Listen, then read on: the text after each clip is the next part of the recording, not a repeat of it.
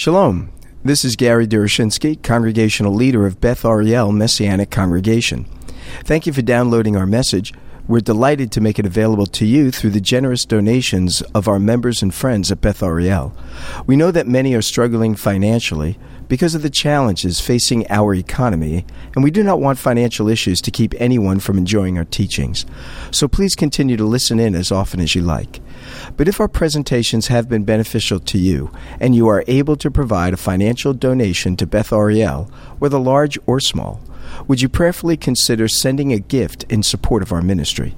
You can donate online through our website at bethariel.org.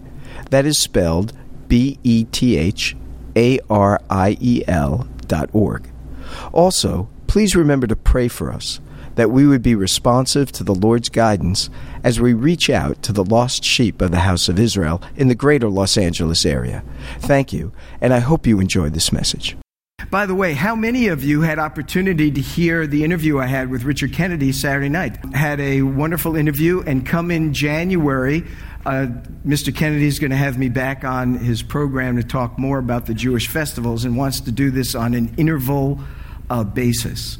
And so next week I'm supposed to meet with him and a programming producer to talk about some of the shows, some of the ideas I have of having some Jewish ministry, messianic ministry on the air. So we'll see where that leads. In any case, Mr. Kennedy loves our ministry, loves our calling. And so we have just a great advocate at KKLA.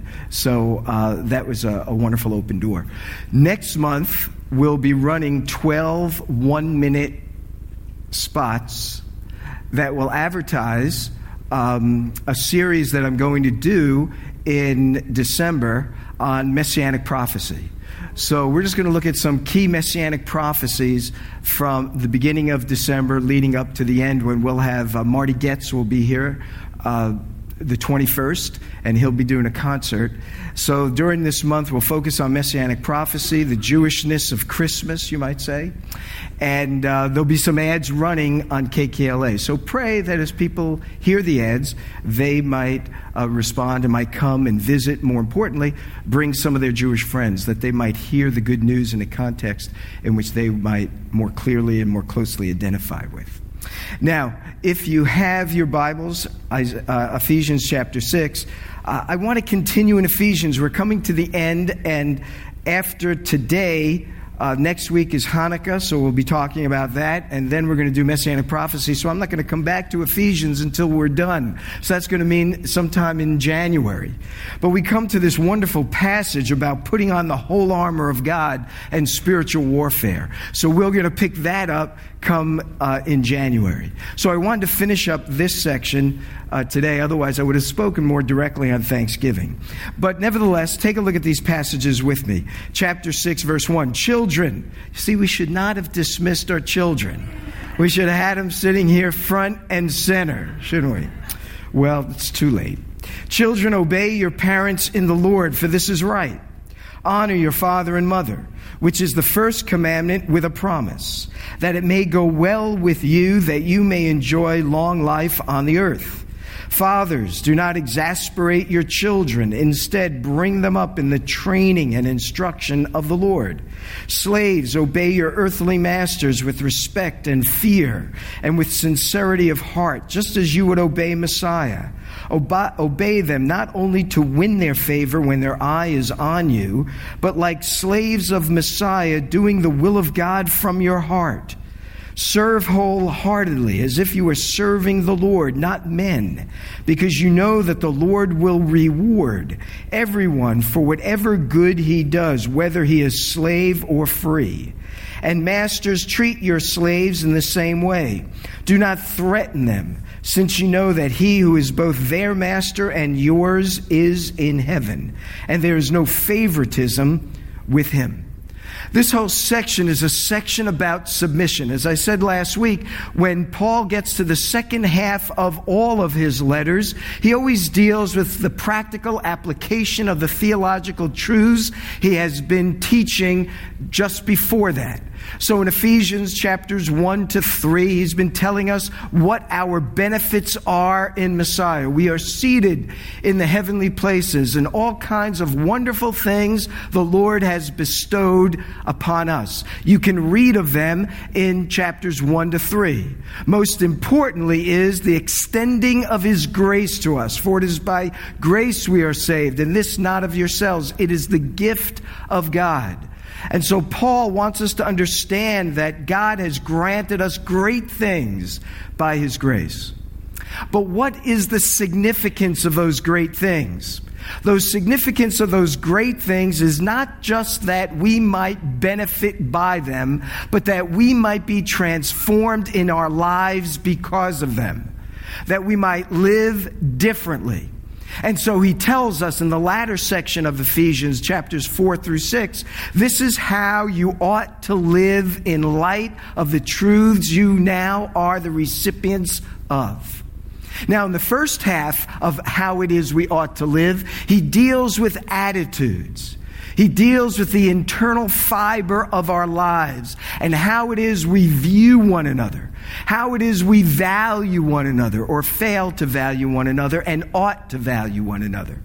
When he gets to the latter part of this practical section, he focuses on relationships. He focuses on how we then ought to interact and interconnect with one another. For after all, he's told us we are members of one body. We are all different parts of this one body, but ultimately we are an entity together. And therefore, for this entity, this body of Messiah, this body of called out ones, this ecclesia, this church, this corporate gathering of Jews and non-Jews who've come together in Messiah, how it is we are to relate to one another. And so Paul is telling us the way we are to relate to one another is by submitting to each other. Submission is the heart and soul of inner relationships with one another. Dan spoke a little bit about that idea of submitting when he came face to face with the need to forgive. And to forgive means you need to submit. And to accept forgiveness needs you need to submit. Paul tells us in chapter 5, verse 21, submit to one another. And he says, out of reverence for Messiah, out of respect for Messiah, out of a sense of honoring our Lord ultimately. And so submission is the heart and soul of relating to one another. And he tells us in 3 areas he focuses our attention. He focuses our attention on marriage, how husbands and wives are to mutually submit themselves to one another. Wives are to submit to their husbands as unto the Lord. They are to be supportive. They are to be buttressing what their husbands are doing. They are to be encouraging. They are to be building them up, is what Paul is instructing wives to be doing for their husbands as unto the Lord. And in every situation, he says in everything, whatever the circumstances are, they are to be supportive behind us and ready to be there in our time of need. Now, if that's where Paul stopped for us men, husbands, that would have been a blessing. But he doesn't. He tells us, husbands, love your wives. Love them sacrificially. He tells us, love them so as to sanctify them, to make them more holy than they once were. How that is possible, I'm not sure, but certainly with regard to prayer, encouragement, and leading in terms of the spiritual direction one needs or a couple needs to move in. But he says, one day we are to present our wives, as it were, as a beautiful diadem ring on one's finger. One day we will all appear glorious before the very presence of God. Right now, we look at one another with regard to all of our weaknesses, all of our foibles, all of our needs. But one day, we will see each other in the very image of Messiah in which he's creating us in. We will be like him fully. And if we could see our wives as they will be in the very presence of God, imagine how that would transform how husbands treat their wives. So Paul is telling us with regard to submission, wives need to submit to their husbands. Husbands need to love their wives. And now he turns our attention to parenting and children. Mothers and fathers and children. Notice what he says here. Children, obey your parents, plural. So when Paul goes on to say in verse 4, fathers, do not exasperate your children, he doesn't just mean fathers are the only ones who are to be treating their children properly. He uses the term fathers to signify parents, because the husband is the head of the household. The husband is the head of the wife, as he says earlier. So when he says here, fathers, don't exasperate your children, what he means is parents, don't exasperate your children. In the same way that he doesn't say, children, obey your father, although many wives would like that to be said. Obey your father. But it says, children, obey your parents. And thus when he says, fathers, don't exasperate, what he means is parents, don't exasperate. Although we fathers have a greater ability to exasperate our children. I don't know why that is, but I found that to be the case in my life. But he says, children, obey. Now let me just share a couple of things here. First of all, this importance of obedience. In one sense, we could say children obey, but in another sense, we need to say parents, you need to encourage and help your children to obey. And the reason for that is because if we fail to teach our children how to obey, how can we expect them to obey God? If we don't help them to obey their parents, how can we expect them to obey the Lord? If they don't obey those in authority who they can see, how can they obey Him who they can't see? And let me say this about obedience. This is not just important with regard to parents, it's important with regard to all of us. Because obedience is a thing we generally rebel against. If it's a red light, I can make it through. If it says don't sign on this page, I'm signing. There's just something that gets ticked off in us that says do just the opposite of what we're told to do. And somehow we take delight in that, myself as well. But obedience is a critical component of our lives in submission, as well as a critical component in our lives in submission not only to one another, but in submission to the living God. Now, this is important because, look, you and I will just put our cards on the table. We are generally not happy with the government that is our administration today. Do I get an amen? Amen. See, I knew that you were with me on that one. And yet, Paul tells us, pray for those in authority. Pray for kings, first of all. Now, here's the important thing. If we're going to be people who characterize and model obedience, and we can't pray for our political leaders, we're in trouble. If all we can do is criticize our political leaders, we're not learning what it means to obey. Because we need to pray for our leaders. Notice what Paul says. Don't pray against our leaders. He says pray for our leaders. Keep in mind, Paul is writing at a time when it is a dictatorship in the land of Israel. We're talking at a time where the Roman Empire is in authority, where there is a Caesar who could do whatever he wants, wherever he wants, with all the power in his command. And Paul says, pray for kings, first of all. So it behooves us as ones who want to model obedience for our children to learn to obey their parents so that they would obey God. We need to obey what the scriptures tell us to do. And rather than always criticizing our political leaders, we need to pray for them because that's an act of obedience to the Word of God. You may not like what God's Word says to do any more than a child likes when the father or mother says do or do not do. But that's what Scripture tells us to do. Scripture tells us to honor those who teach the word of God with double honor.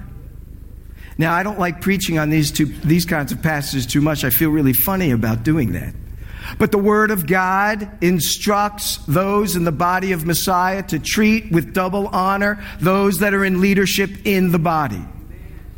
And I know how easy it is to criticize the leadership of our body. I can speak for myself. I know how easy it is to criticize me, because there's much to criticize me about. As Edward had said earlier, we are all sinners, myself included. Paul said he was the chiefest of sinners. I'm not sure I can make that claim, but I can get close.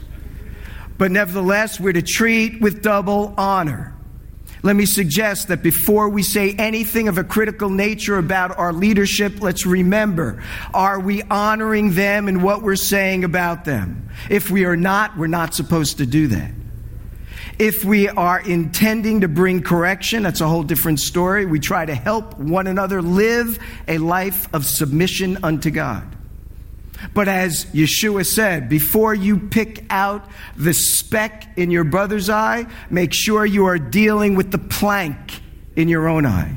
And I remember years and years ago when a pastor in a congregation I was sitting under was illustrating that. He said, whenever I read that passage, I imagine Messiah walking in front of my vision, in front of my, where he'd be looking, just walking right in front of him, dressed in like carpenter outfit, the overalls and all that kind of thing. And on his shoulder, he's carrying a whole bunch of 2x4s. And as he's walking by, he looks at him and he says, just remember the 2x4s in your own life before you talk about the sawdust in your brother or sister's life. So we need to count others with double honor. That's an act of obedience to God. But Paul's concern here, and there are many other contexts in which obedience is a concern. I just speak of those two, but here Paul is concerned that children obey their parents. He gives us 3 reasons. Notice, number 1, for this is right. What he's saying is, by natural law, by conscience, we all know children should obey. Now remember, obedience is not a blank check. We are to remember that we are to obey God rather than man.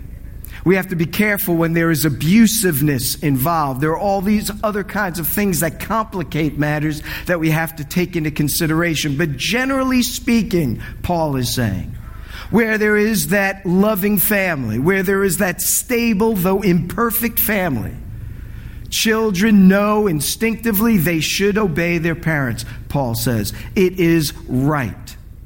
The second thing he tells us, it is also by revelation from God. It is the first commandment with a promise. Now, if you take a look at the 10 commandments, this is very interesting, that the first 4 or 5 commandments all contain in the phrase, the Lord your God. Take a look at this with me. Just look at Exodus chapter 20. Just very quickly, because this is kind of a neat thing when you spot these kinds of matters. You can see it also Deuteronomy chapter 5, although the commandment there is phrased a little differently than in Exodus chapter 20. But if you look at Exodus chapter 20, notice it opens up verse 2. I am the Lord your God. Look at verse 5. You shall not bow down to them, these idols, or worship them, for I, the Lord your God. Look at verse 7. You shall not misuse the name of the Lord your God.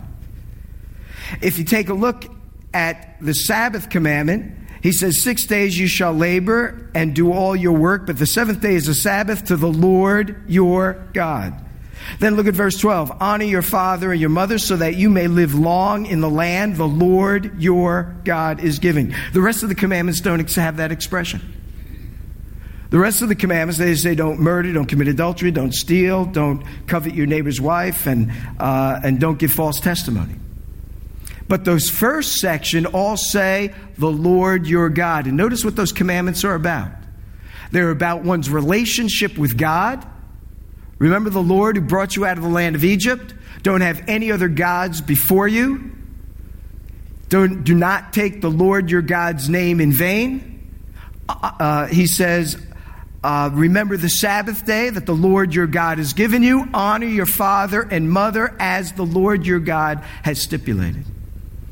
That links all of those commandments together.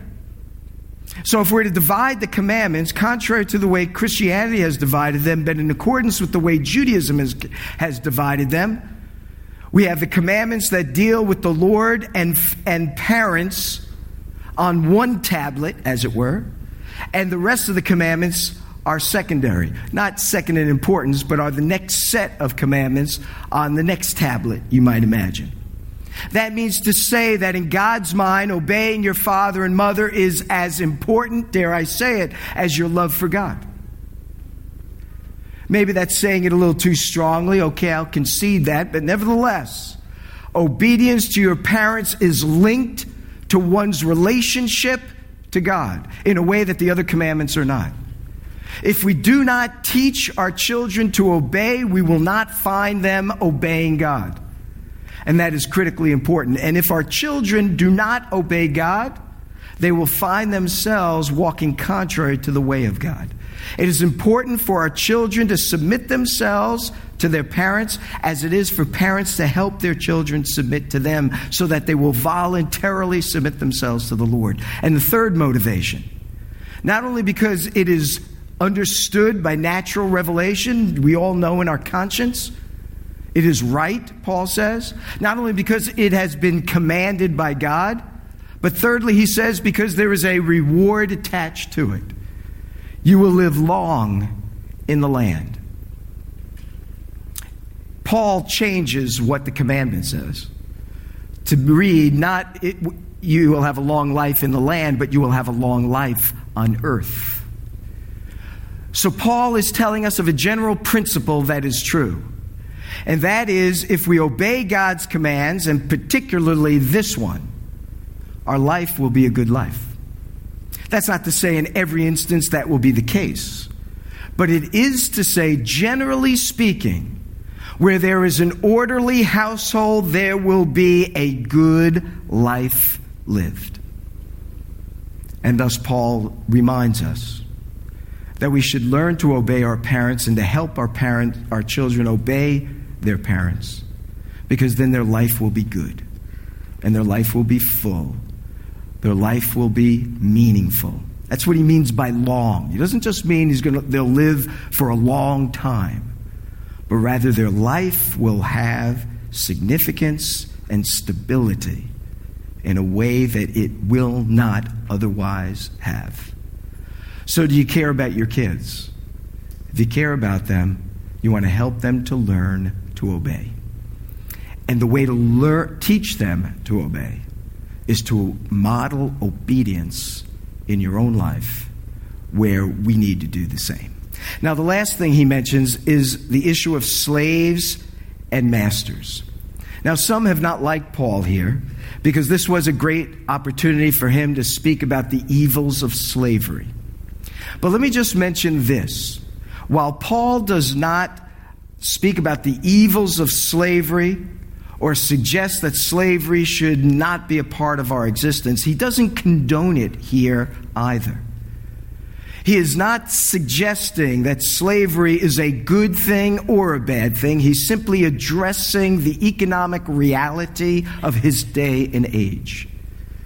In the first century, 50% of everyone who lived in the Roman Empire was a slave. Half of all of humanity within the confines of the Roman Empire were slaves. In Rome, it was worse. In Rome, 2/3 of the Roman population were enslaved to the 1/3. And slavery in Rome was horrific.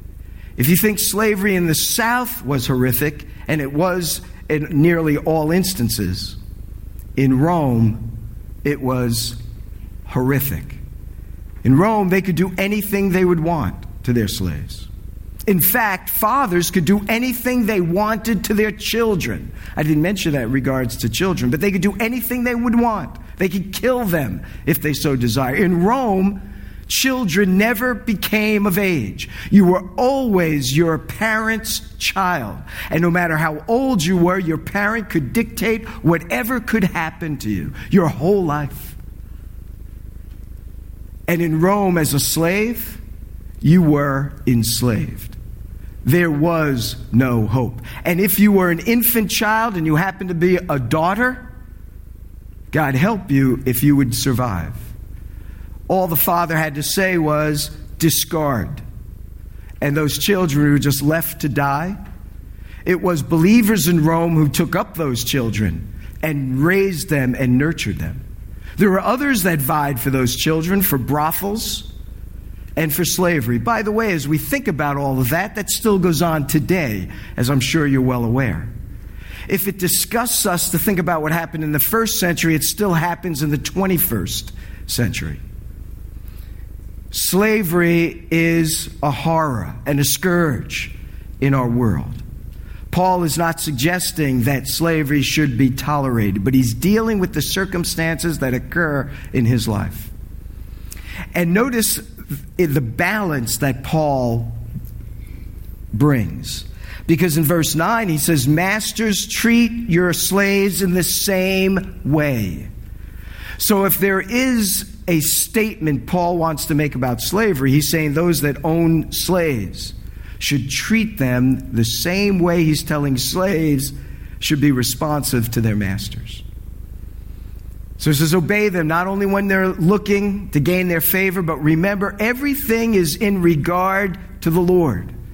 And he's saying about these believing slave owners, your slaves are people and not inanimate objects. It was Aristotle, by the way, who said slaves were animate tools, while tools were inanimate slaves. That was the philosophy that flourished in the first century. Paul doesn't say anything like that.